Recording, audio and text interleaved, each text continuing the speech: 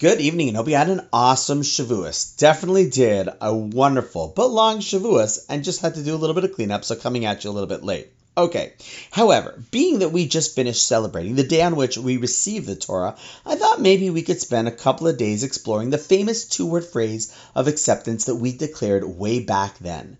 One that every Jew should be familiar with, namely the two words of Naaseh v'nishma, which means we will do and we will hear or listen, which leads into the age-old question. Wouldn't logic dictate that we should have said we will hear and we will do? Meaning, once we hear what Hashem has to say, well, then we'll do it. And in fact, isn't it impossible to do something before we even hear what it is that we have to do?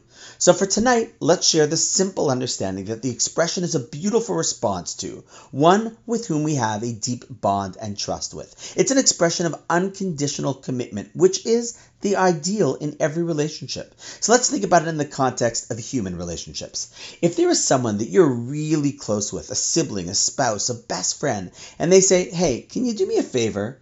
There are two things that you could respond. Well, of course, you can always say no, but that would just kind of not be nice. But you could say, what do you need? And I'll see. I'll think about it.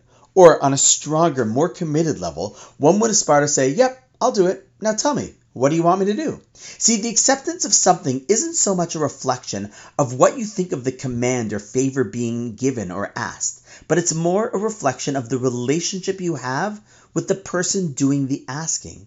See, Shavuos is often seen as a marriage between the Jewish people and God. And in a strong marriage, you say, I do. And then throughout your life, you ask, so what is it that I can in fact do for you?